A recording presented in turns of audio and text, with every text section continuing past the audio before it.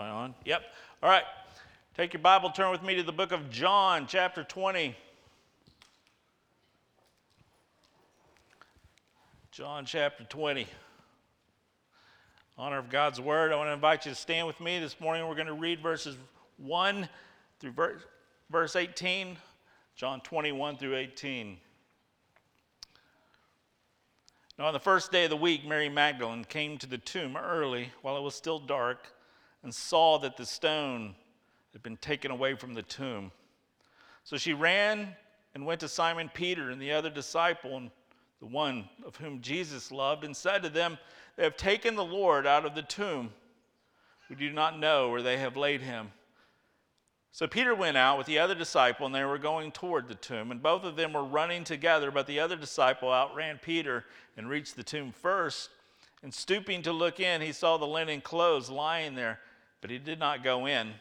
Then Simon Peter came, following him, and went into the tomb. He saw the linen clothes lying there, and the face cloth, which he had been on Jesus' head, was not lying with the linen cloths, but folded up in a place by itself. The other disciple who had reached the tomb first also went in and saw and believed. For as yet they did not understand the scripture that he must rise from the dead. Then the disciples went back to their homes. But Mary stood weeping outside the tomb, and she wept. She stooped to look inside the tomb, and she saw two angels in white sitting where the body of Jesus had lain, one at the head and one at the feet. And they said to her, "Woman, why are you weeping?" And she said to them, "They have taken away my Lord, and I do not know where they have laid him." Having said this, she turned around and she saw Jesus standing. But she did not know that it was Jesus. And Jesus said to her, "Woman, why are you weeping? Whom are you seeking?" Supposing him to be the gardener, she said to him, "Sir, if you have carried him away, tell me where you have laid him, and I will take him away." Jesus said to her, "Mary." And she turned and said to him in Aramaic, "Rabboni," which means teacher. And Jesus said to her, "Do not cling to me, for I have not yet ascended to the Father. But go to my brothers and say to them, I am ascending to my Father and your Father, to my God and your God." And Mary Magdalene went and announced to the disciples, "I have seen the Lord," and that he had said these things to her. Father, we thank you so much for your word. We pray, Lord, that the same Spirit, Father, that is the reason that Christ went to the Father so that we could be filled with the Spirit, that same Holy Spirit would give us insight into this word, insight into this truth. Father, protect us from the idea or the facts of the resurrection as just being simply those things that Christians believe. I pray that the reality of the resurrection would be so real and fresh to us once again. That, Father, we don't just pass this off as a seasonal reminder. But, Father, the truth of the resurrection is our lifeblood. It's the hope. It's the reason we get out of bed in the morning. It's our future. Everything is tied up into this reality. So I pray, Father, that you would give us insight into that, remind us of these things. But, Father, help us to, for those of us who have never put our faith or trust fully in the true, whole, full, resurrected Christ, I pray that, Lord, we would see ourselves in that light today and we would trust in you. Father, for those who just have been kind of worn down from just life, and that's a lot of us in the last few years, just worn down.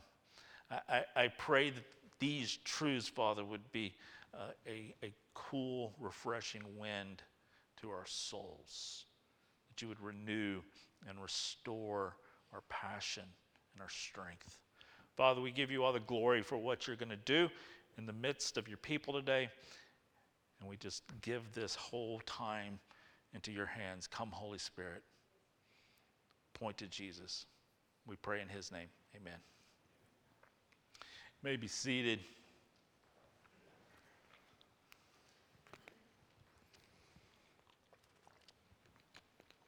When I was young, I pretty much grew up around gardens. My granddad had a huge garden.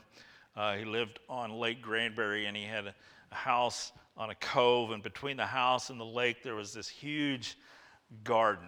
I mean, it was massive. And I loved to go out there. I loved to help him with it, and I loved to eat from it. I love picking tomatoes and okra. You know, you get those things in your hands, and cucumbers, and watermelons were my favorite. He grew watermelons.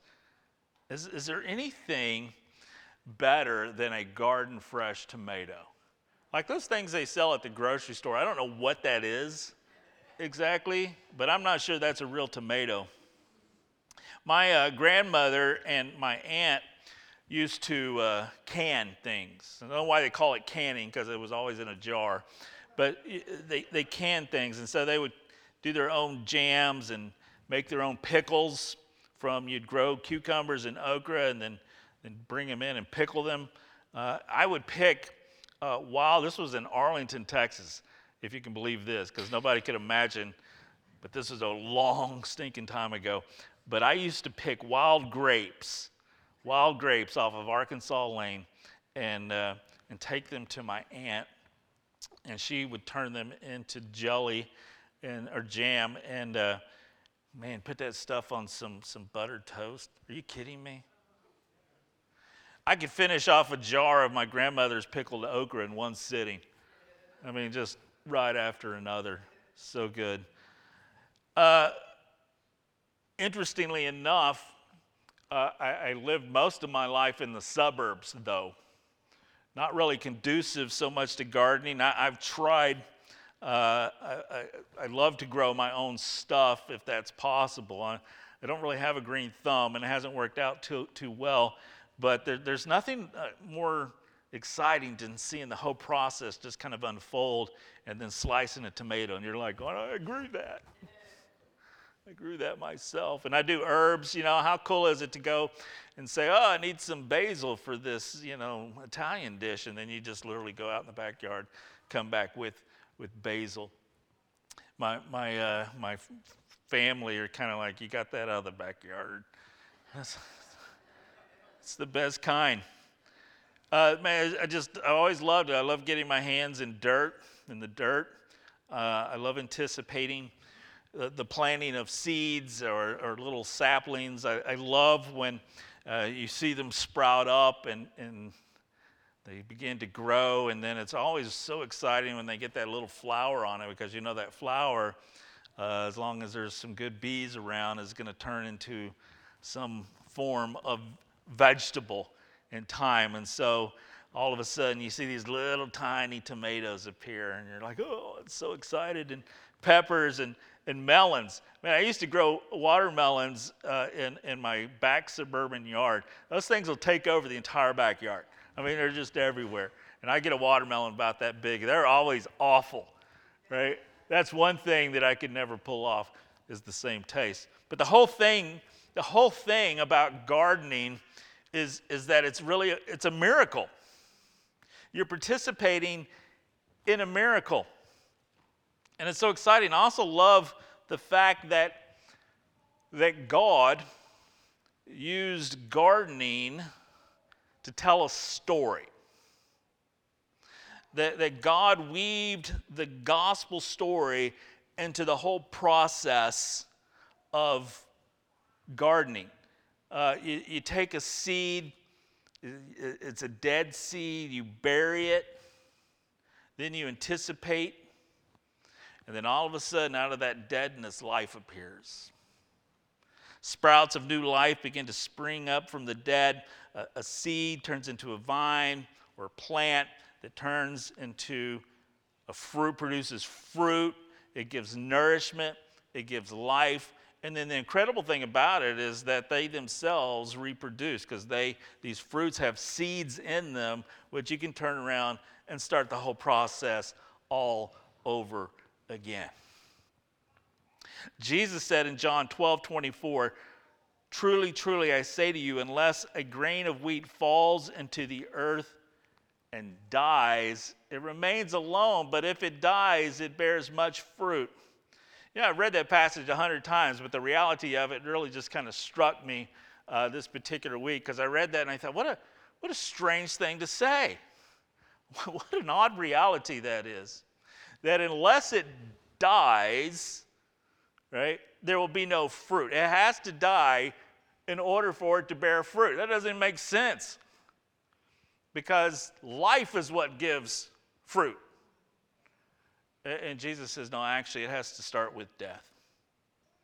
And you think about that, everything we eat comes from that reality. Right? It had to die first. If it dies, it bears much fruit. The resurrection is woven into the whole story of creation. It's everywhere. All of creation is preaching resurrection. There's simple things that we kind of take for granted that are just normal parts of our routine of the day. And the reality is that those normal, everyday things are preaching the greatest truth in all of the universe. Every day, for example, ends with the sun going down, right? But what happens? You go to bed, you wake up, new morning, a new sunrise, new life, right? Every night you go to sleep, and every morning, hopefully, you wake up, right? At least everybody in here did today, right? You go to sleep, you wake up. You go to sleep, you're unconscious, you don't know what in the world's going on, and then all of a sudden, boom, you wake up. That happens every single night. Have you ever wondered why? Why do we need that? Why did God make us that way? Could it simply be not so much that, well, because we need our rest, which we do, but maybe it's simply because He has put within us, in our pattern of life, resurrection. Have you ever think about springtime? You know, you look around, all of these trees and the grass and everything was just dead. Everything was brown all winter long. And then all of a sudden, everything changes. All of a sudden, everything turns green or colorful. I was thinking about that when I was looking up here, and I was like, man, just this explosion of color. And it occurred to me, why in the world do you think that God, you know, I know He's an artist, and I know that He loves beauty. He created the whole concept, but He made these flowers with all of these colors. And it's just this reality that in the winter, there's no color. There's one color, brown. Everything's brown, everything's dead. And then all of a sudden, spring, boom, you get this. Why? Because even in the seasons, there's that story of death turned to life. It's everywhere. It's everywhere. Everything that you eat comes from plants, vegetables, or meat. Everything had to die first in order for you to have life. Everything. It's in every breath that you take, every single breath, right? We breathe in oxygen and we breathe out carbon dioxide. Oxygen gives us life. This carbon dioxide is actually waste gas in our body that has to come out. If we breathe nothing but that, we would die. That's why we got carbon dioxide detectors in our homes, because it's dangerous. So we breathe in life, and then death, life, death, every breath, resurrection. It's in everything. Resurrection is infused in the entirety of the creation. Every single seed carries the gospel in it. Well, Jesus, he likened everything to that idea of seeds and gardening. Jesus likened the spread of the gospel to a man who went out and sowed seeds. He said the kingdom of God is like a mustard seed, the tiniest seed that turns into a tree which the birds from the nations can come and rest in. So then it's no wonder that when God created the first man and the first woman, that he put them in a garden. And their first assignment, their only assignment, was to be gardeners. It's man's occupation from the beginning. Put them in the garden. He created a garden. God created a garden. That makes God the OG, the original gardener. And mankind's first occupation was to garden. Genesis chapter 2, 8 through 9, it says this: Now the Lord God had planted a garden in the east, in Eden. And there he put the man that he had formed. The Lord God made all kinds of trees to grow out of the ground, trees that were pleasing to the eye and good for food. And in the middle of the garden were the tree of life and the tree of the knowledge of good and evil. You skip down verse 15 and 17. So the Lord God took the man, put him in the Garden of Eden to work it and to take care of it. He's a gardener. And the Lord God commanded the man, you are free to eat from any tree in the garden, but you must not eat of the tree of the knowledge of good and evil, for when you eat of it, you will certainly die. Adam was given one law, one restriction. He had paradise all to his own. He had a garden teeming with all kinds of trees and plants and food that give life and nourishment. There was just one tree, one. There was just one tree that he couldn't eat from, a death tree. Have you seen those books that are titled Eat This and Not That? Right? Those are interesting books because, you things that we try to get sold on are like, this is healthy, you should eat this. Then you discover that actually it's not healthy at all. One of the greatest things I learned from that book is that turkey bacon is bad for you. Isn't that great news? It was like, no, man, don't even bother. It's full of sodium. You might as well just eat the real thing. It's better for you. Hallelujah. Right?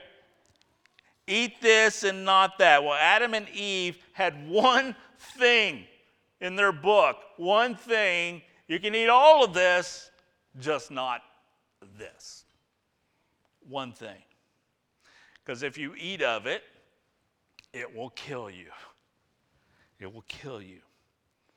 Now, I think about that, and I thought, Adam and Eve at that moment, they would not have even known what death was. What a strange concept that must have been. They'd never tasted of death's sting. They've never seen anything die, right? But I think that's actually beside the point, because the reality is whether they understood what it was or not, God gave them a clear instruction: just don't do that.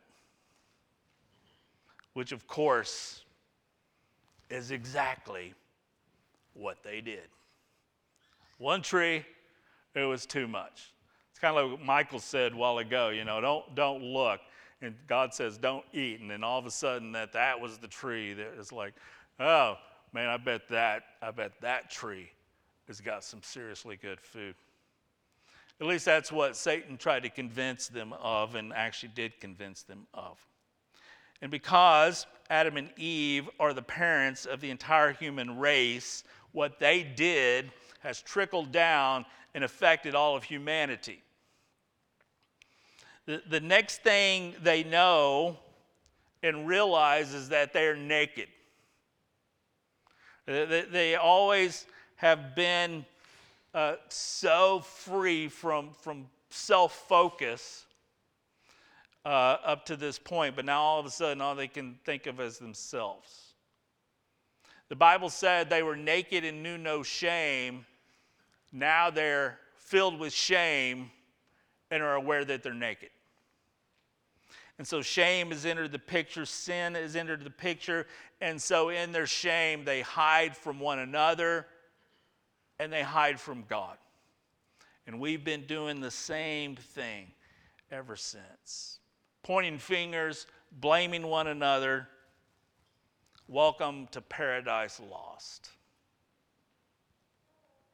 As a result of their disobedience, God would level upon the first couple, and not only upon the first couple, but these three curses would affect the entirety of the human race for all of history, including today. He leveled three different curses upon humanity in the world.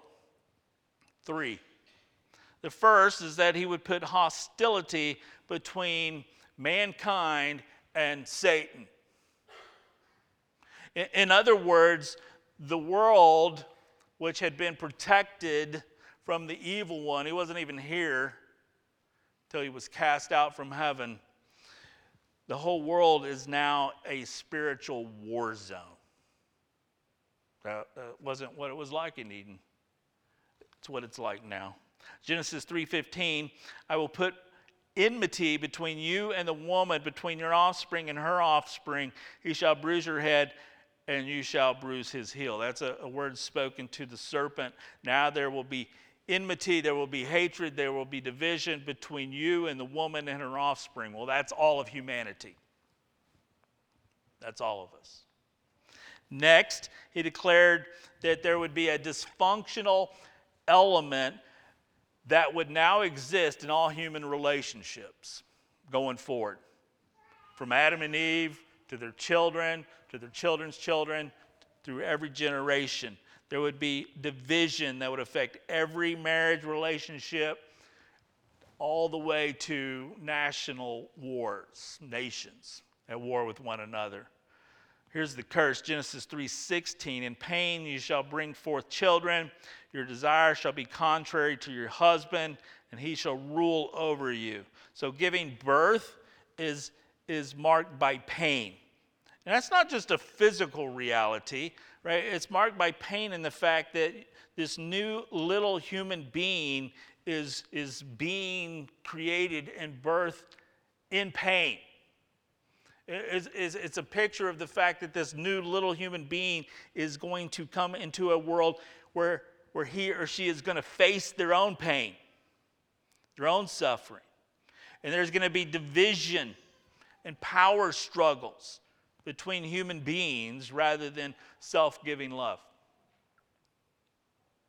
Whether that's a marriage, whether that's parents and their kids, whether that's nations. And as far as the third curse, well, that affected the garden itself. Our first experience in what we were created, our purpose in the garden, is now turned into our eviction. God gave them an eviction notice. Instead of a garden paradise, they would now plant outside of the garden by the sweat of their brow. Genesis 3:17 through 19 says, cursed is the ground because of you. Through painful toil, you will eat food from it all the days of your life. It will produce thorns and thistles for you. You will eat the plants of the field. By the sweat of your brow, you will eat your food until you return to the ground, since from it you were taken. For dust you are, and dust you will return. Wow. Welcome to life outside of the garden. Outside of God's perfect design, original design for humanity. Now there's spiritual warfare. Now there's broken relationships. Now the ground is cursed. Now there is painful toil. And worst of all, now there is death. To dust you shall return. Now, you may think of that whole story, that whole beginning story is maybe something that's a little far-fetched, or maybe you think, well, that's just ridiculous. It's kind of sounds like a child's story. Too childlike for our modern sensibilities. Gardens, talking serpents, forbidden fruit. And that's fine if you think that. I happen to think that it is historical reality. But even if you could conceive of it as a metaphor, just a metaphor, you would have to admit that as a metaphor, it pretty much explains the way the world is. It gives credibility to the pain and suffering. It explains why life is so hard and painful, why relationships are so difficult. It explains everything. You take that out of the picture, how do you explain it? Now, you may think that it's far-fetched, but it seems to explain the reality. When in the same exact week, for example, this was what 2 weeks ago, in the same exact week, you hear of a school shooting at a Christian school, and then you see devastation from tornadoes. And you go, something's wrong. Something is wrong with the world. Yeah, it's cursed. It is cursed. You see the curse in full display. It wasn't supposed to be this way. It's just not the way it was supposed to be. But what we discover in the scriptures is God had a plan to reverse it, to reverse everything. Which brings us back to John chapter 20. John chapter 20, man, it's been a dark weekend in Jerusalem. When we turn here, it seems that a culture of death and the fall has pretty much won the ultimate victory over the giver of life. Jesus, the Messiah, the Son of God, has been executed by the joined forces of the church and state. Not so much the church, but religion and state. The followers of Jesus are devastated, as you might imagine, because last time they were with Jesus, guess where it was? In a garden. They were with Jesus in a garden, the Garden of Gethsemane. And there, we discover that Jesus fought off Satan's strongest temptation yet, which was to basically refuse to drink the cup of God's wrath and go to the cross and save humanity, to avoid the cross. And it was also there in a garden that Judas betrayed Jesus with a kiss on the cheek. Jesus is arrested. He is removed from the garden, much like Adam and Eve were removed from the garden. And while Adam and Eve had failed their test in the garden, Jesus was victorious on our behalf in his garden temptation. And so now we are here in John chapter 20, and guess where we find ourselves? In a garden. Jesus has been buried in a garden tomb, and the first follower of the tomb to visit the morning of the resurrection was a woman by the name of Mary Magdalene. Now, Mary is an interesting figure. There are several Marys mentioned in the gospel. We also know from other accounts that Mary Magdalene was with another Mary in this particular visitation, but John wants to focus on Mary Magdalene. Mary Magdalene is often falsely accused of being a prostitute. Maybe you've always thought Mary Magdalene, she's, ex-prostitute. Well, actually, that came from Gregory the Great in the 6th century, who was a pope. It did not come from Matthew, Mark, Luke, or John. There is nowhere in the Bible that says that Mary Magdalene was a prostitute, nor was she Jesus' secret wife, which was actually suggested by Dan Brown's The Da Vinci Code. You remember that thing? Well, he got that from some Gnostic old writings that came way after Jesus, after the 1st, 2nd, 3rd, 4th century, around in that time. That is absolute garbage. Here's what we do know. We do know that Mary Magdalene is a woman whom Jesus cast out 7 demons. That's what we know. And ever since that time, she was a devoted follower of Jesus. So this Mary Magdalene, along with another Mary, which is probably the the mother of James, not Jesus' mother, went to the tomb before sunrise, only to discover that the stone in front of the tomb had been rolled away and the body of Jesus was gone. Shocked and confused, as you would be, she runs and tells the other disciples, he's gone. Imagine that. Imagine getting woke up with that news. He's not there. What are you talking about? He's not there. So I love this part of the story because it makes me chuckle every time. It says that Peter and John literally raced to the tomb. Who's this written by? John. So we're going to get John's perspective on this race, and he's going to make sure that we understand that he won the race. Why he had to put that kind of detail in there, we both ran to the tomb, and the disciple whom Jesus loved, that would be me, the disciple whom Jesus loved got to the tomb first. Just saying.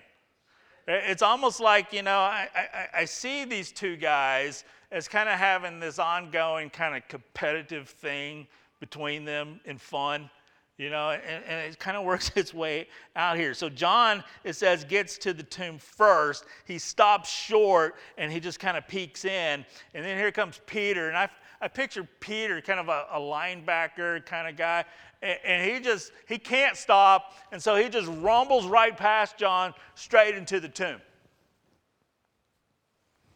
And they get in there, and all they see is the grave clothes of Jesus.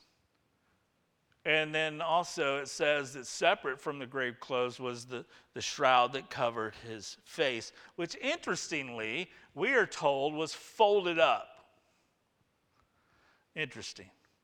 The Greek word here for headcloth comes from the Latin word, which means to sweat. Right? So it can refer to kind of a towel that was used to wipe sweat off from one's face. So apparently, what is explained here is that his body was wrapped up in a grave cloth, kind of like a mummy, and then there was the shroud that was placed over his face. You got the picture? And so they go in there, and the grave clothes are over here, and the thing that was covering his face, this towel thing, was folded up over here to the side.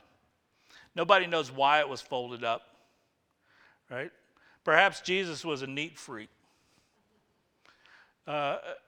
Maybe it was his way of saying, hey, look, I rose from the dead, no sweat. I don't know why he did it. There's a story circulating around on the internet, and maybe you've read it about, the folding up thing was the story about a napkin. It was a napkin that was used, and when, the servant was watching his master's table, the master would wad up the napkin, throw it down, and he'd be like, I'm done. But if he folded it up, it meant, I'll come back. The problem with that is that story originated in 2007. Prior to that, there's literally no Jewish historical record of that ever happening. So we don't know why it was folded up. I love the fact that there is that kind of detail, because here's what that tells me. The fact that there is so much detail tells us that what they saw is what they saw. Because the reality is you're not going to give that kind of detail to something you didn't see. The description of the empty tomb with the details validate the historical reality of the account. In other words, no one is going to take up these kinds of details if they didn't actually witness that. He just wouldn't do that. And so John and Peter were told they didn't stick around the empty tomb. They went back home because they didn't understand that Jesus had to rise from the dead. But I do like the little fact here that it says, John believed. I believed. The rest of these jokers, they didn't get it. But they go back, even John, and apparently he believed, but not enough to stay. So he goes back. I don't know what you just, yep, it's empty. Grab some breakfast. I mean, I don't know what's happening here. They go back, but Mary stayed, and she waited, and she wept, it says.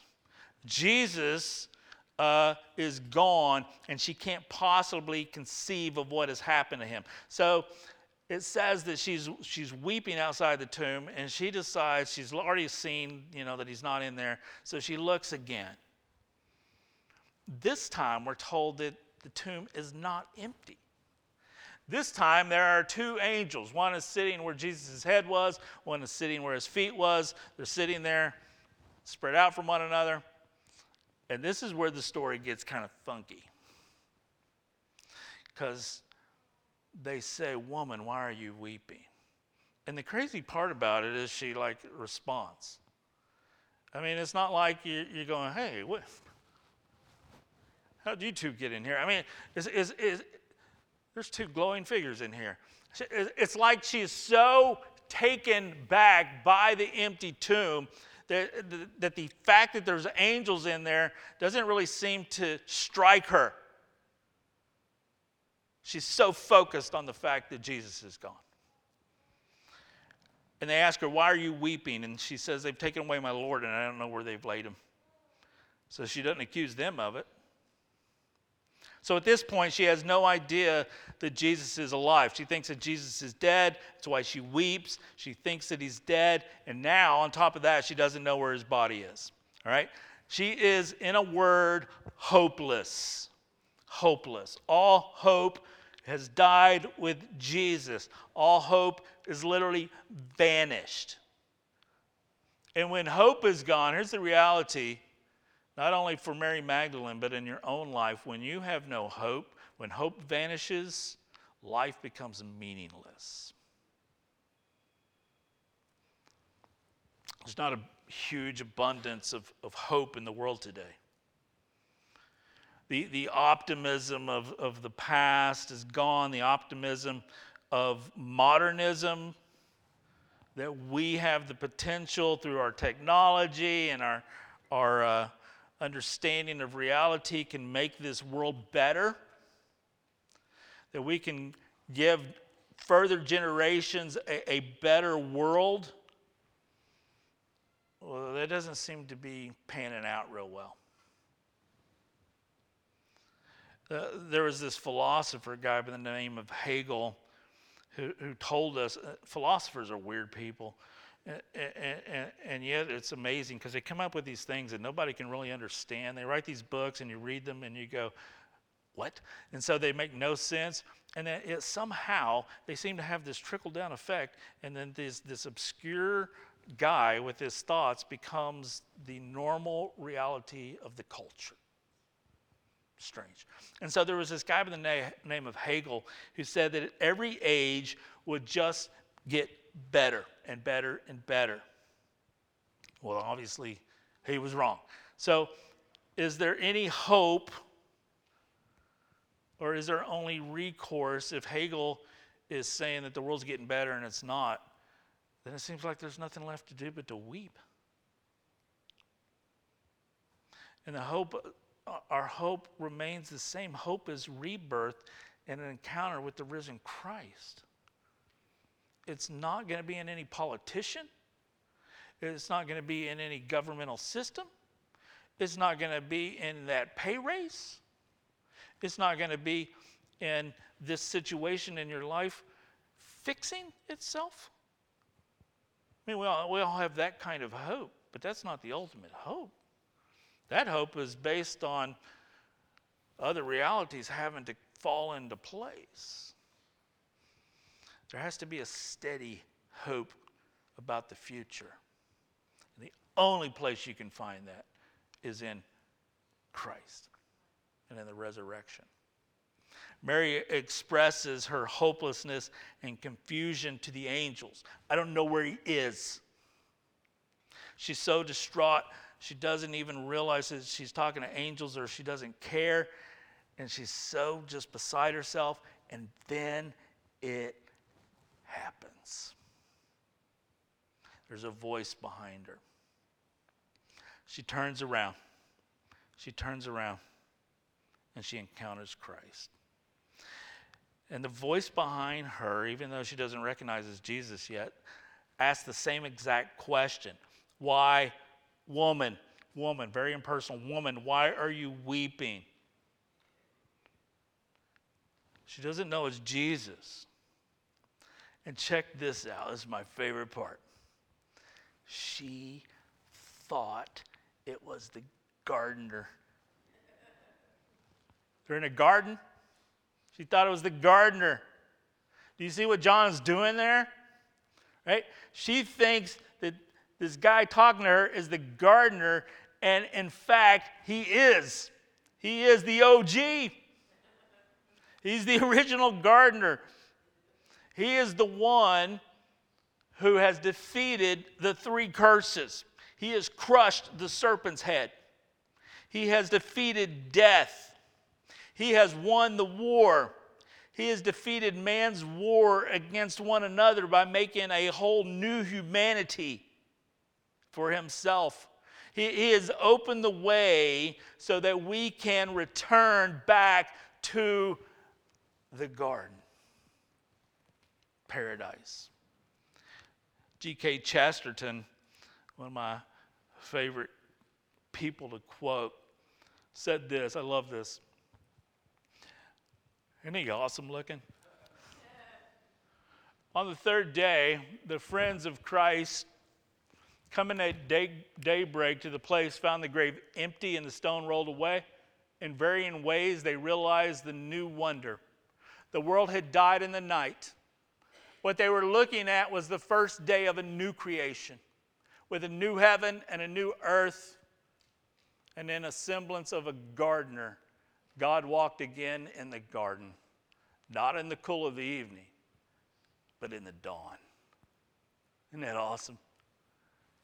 I'll leave that up there for a moment because I just got chills and y'all don't seem to be as excited about that.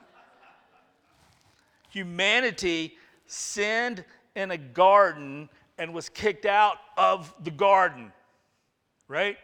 Jesus conquered death in a garden and opened the way for us to go home back to the garden. He's reversed it all. This is not a time for weeping. Why are you weeping, woman? 2 times. Why are you weeping? Why are you weeping? Because Jesus is dead, and I don't know where they've taken him. And how often do we weep for the same reason? How often do we weep and act as though our pain and our loss have had the last word to us? How many times do we think that we are without hope? Mary is distraught because she can't see the resurrected Lord. To Mary, he's just the gardener. And then he goes from woman, and he calls her by name. Mary. And all of a sudden, she sees. She sees. How many times had Jesus said her name in the past with tenderness and compassion? After Jesus cast out 7 demons out of her, that had taken over her life and taken over her identity, after she's been delivered and set free from demonic oppression, she heard Jesus call her name, Mary. That's who you are, Mary. Calling a person by their name is saying, I acknowledge who you are. I know you. I see you. And now once again, having disarmed all of Satan's grip on the world, he did to the world the same thing he did to Mary. He says her name. The risen Christ knows your name. He knows you by name. John 10:3 says, the sheep hear his voice. He calls his own sheep by name and leads them out. You're not a number to him, right? It's not like going, oh, you're one of mine in this big mass history of people. You're not just a number in a crowd. You're not an acquaintance. He knows you by your name. He knows your name. He knows every hair that you have on your head. He knows you're rising up and you're sitting down. And he calls you by your name to follow him, to unite your life with his. That's what he does. Jesus speaks her name, Mary, and she turns around and she says to him, Rabboni, which means teacher. Teacher. Oh, I love this part. Right? In Israel, in the first century, when you called someone your rabbi or your teacher, right, it was the same thing as saying, I am your follower. I will follow you wherever you go. I will do everything that you do. I will stick so close to you that the dust you kick off your feet will cover me. That's how close I'm going to stay to you. Wherever you go, that's where I am. I am your disciple. I am your apprentice. I am your clay. You are my potter. Mold me into whatever you want. Do you see just what happened there?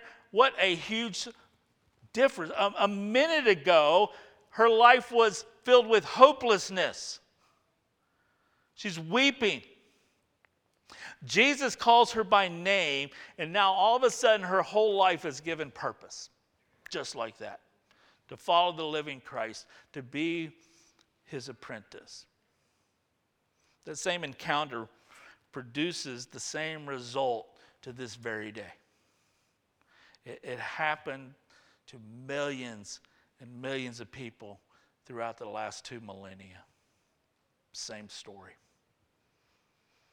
So you might try to explain away the resurrection, but you can't explain away millions of unchanged lives.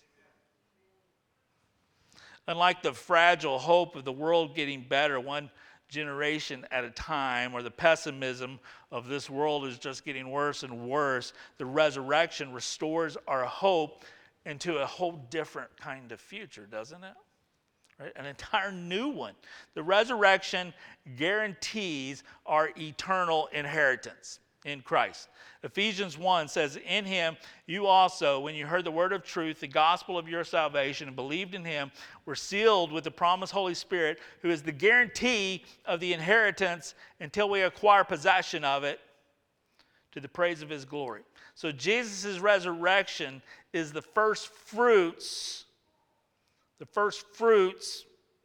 garden, right? First fruits of which this material world will be one day renewed back to the garden paradise that we were vanquished from. Eden will be restored. Tim Keller says it like this: it will be a world where justice dwells. Every tear will be wiped away. Death and destruction are banished forever, and the wolf will lie down with the lamb. These are lyrical, poetic ways of saying that this world will be mended, made new, liberated from its bondage to death and decay. Revelation 22, if you kind of want to look at how this thing's going to pan out, you read the end of the book. It says this in verses 1 through 5, then the angel showed me the river of water of life as clear as crystal, flowing from the throne and from the Lamb down the middle of the great street of the city. On each side of the river stood the tree of life. Where are we at? We're back to Eden. Bearing 12 crops of fruit, yielding its fruit every month. And the leaves of the trees are for the healing of the nations. We're back to the garden. Now check this out. No longer will there be any curse. The throne of God and of the Lamb will be in the city, and his servants will serve him. We're going back to gardening, people. And they will see his face, and his name will be on their foreheads. There will be no more night. They will not need the light of a lamp nor the light of the sun, for the Lord will give them light, and they will reign forever and ever. If you are a follower of Christ, it kind of works, this is your future. That's your future. We're going back home. We're going back to the garden. So the Bible says we'll take our weapons of this world and we will take and restore them back to plowshares We're going back to farm tools. There is no curse. It's been removed. There is no spiritual warfare. He's been defeated. Our relationships will be perfect, just like they were meant to be. And we'll be back in the garden. It's going to be glorious. It's going to be so glorious that we don't even need the sun. Photosynthesis is all coming out of Jesus, I guess. Now, maybe you're here today and you're really going through some trials.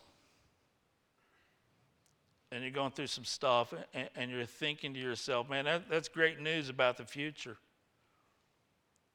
Well, someday. But my problem is I'm not sure if I'm going to make it through the week. What does the resurrection have to say about my life now? Right now. What good is it now? I mean, that's great. I love the fact that one day when I die, that's my future. But what about now? Look at Jesus' response to Mary basically going, you are my rabbi, you are my teacher. Verse 17, he says something weird. Do not cling to me, for I have not yet ascended to the Father, but go to my brothers and say to them, I am ascending to my Father and your Father, my God and your God. Let me paraphrase what Jesus just said here. Mary, I know that you're clinging tightly right now. So when she says, rabbi, right, like I'm going to follow you, I'm never going to, she's basically literally grabbing hold of him. I'm going to follow, I'm not letting go. I'm not losing you again. You're stuck with me. And Jesus says, Mary, I know why you're clinging to me so tightly. You know, you thought you lost me. You're grieving. You were grieving what has now been restored to you. But here's the thing, man. I need you to trust. I need you to trust what I'm about to say to you. I'm going to ascend to the Father. I'm going to sit in my place in heaven at his right hand. I'm going to go away. However, I'm going to send to you my Holy Spirit, and the Spirit will not be beside you or someone outside of you that you can cling to, because the Spirit is going to be within you. In other words, my presence, if I go, my presence will be more available to you than it is right now. My presence, you can be even closer to me than you are here clinging to me. And that's true not just of Mary, that's true of every single one of us. That's true of every person who's willing to follow Jesus into the future. You can experience the risen Lord closer than Mary is at this moment, who is physically wrapped around him. And Jesus is saying, you can get closer than that, and I can get closer to you. Do you see that? The resurrection means that you have Jesus with you no matter where you go, no matter what day or age you're living in, or no matter what you're going through. This resurrected Jesus is not just out there one of these days in the future. He's here now. He's here now. Jesus says, my Father is now your Father, my God is your God. Right? Your union with me makes my Father your Father. He is your God, and he will never leave you. He will never forsake you. The resurrection has changed the whole relationship dynamic that we can have with God. No longer is God beyond our reach. No longer do we have to walk on eggshells around God, fearing him. He is our perfect, divine, gracious, loving Father. And his love for us is never based on our performance, but on his unquenchable love. Jesus is the ongoing, ever-present gardener within you. I love that. Picture yourself as the garden, right? God plants his new life in you. Your old life is like a seed. That seed has been buried and dead. And up rises new life. He says he's made us all new creations. And you spring up new life and growth. Romans 6:4 says we were buried with him by baptism into death, in order that just as Christ was raised from the dead by the glory of the Father, we too may walk in newness of life. We sang that, right? If you walked out of the grave, I'm walking too. Jesus is cultivating you. Right? He is constantly, he's the gardener in your life. He is cultivating you. He is working in you. He's pulling up weeds of past wounds. He kills sin like he kills an insect that destroys you. He keeps you watered with the word of God and prayer. He's shining the radiance of his Son upon you constantly. He is fertilizing you with church life. He is giving you life-saving and giving sap that comes from abiding in him. And he wants to take your life and he wants to make you flourish and fruitful. He wants to turn you into his garden, a garden of praise, a garden of glory. Jesus said in John 15:8, by this my Father is glorified, that you bear much fruit and prove to be my disciples. There's this infinite difference in knowing God and knowing about God.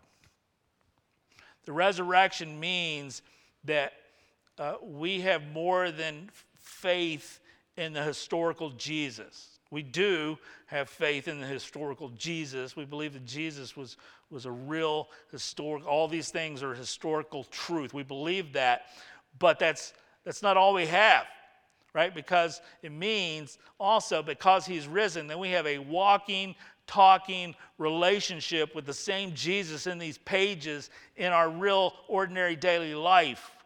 Right? We have the same Jesus that the disciples walked and talked with. We have him living within us. And that was way too much for Mary to keep to herself. And so the good news of this incredible story, she goes, man, I got to go tell those disciples. Mary Magdalene, the first missionary.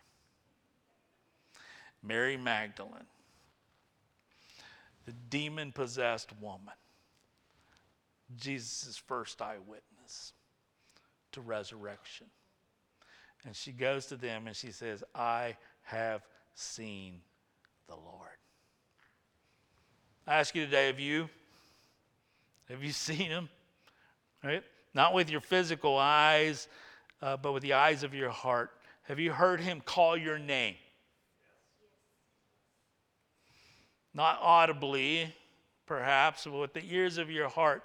You can't empirically say you have encountered him with your senses, maybe, but you, through his resurrection, you know that it's true.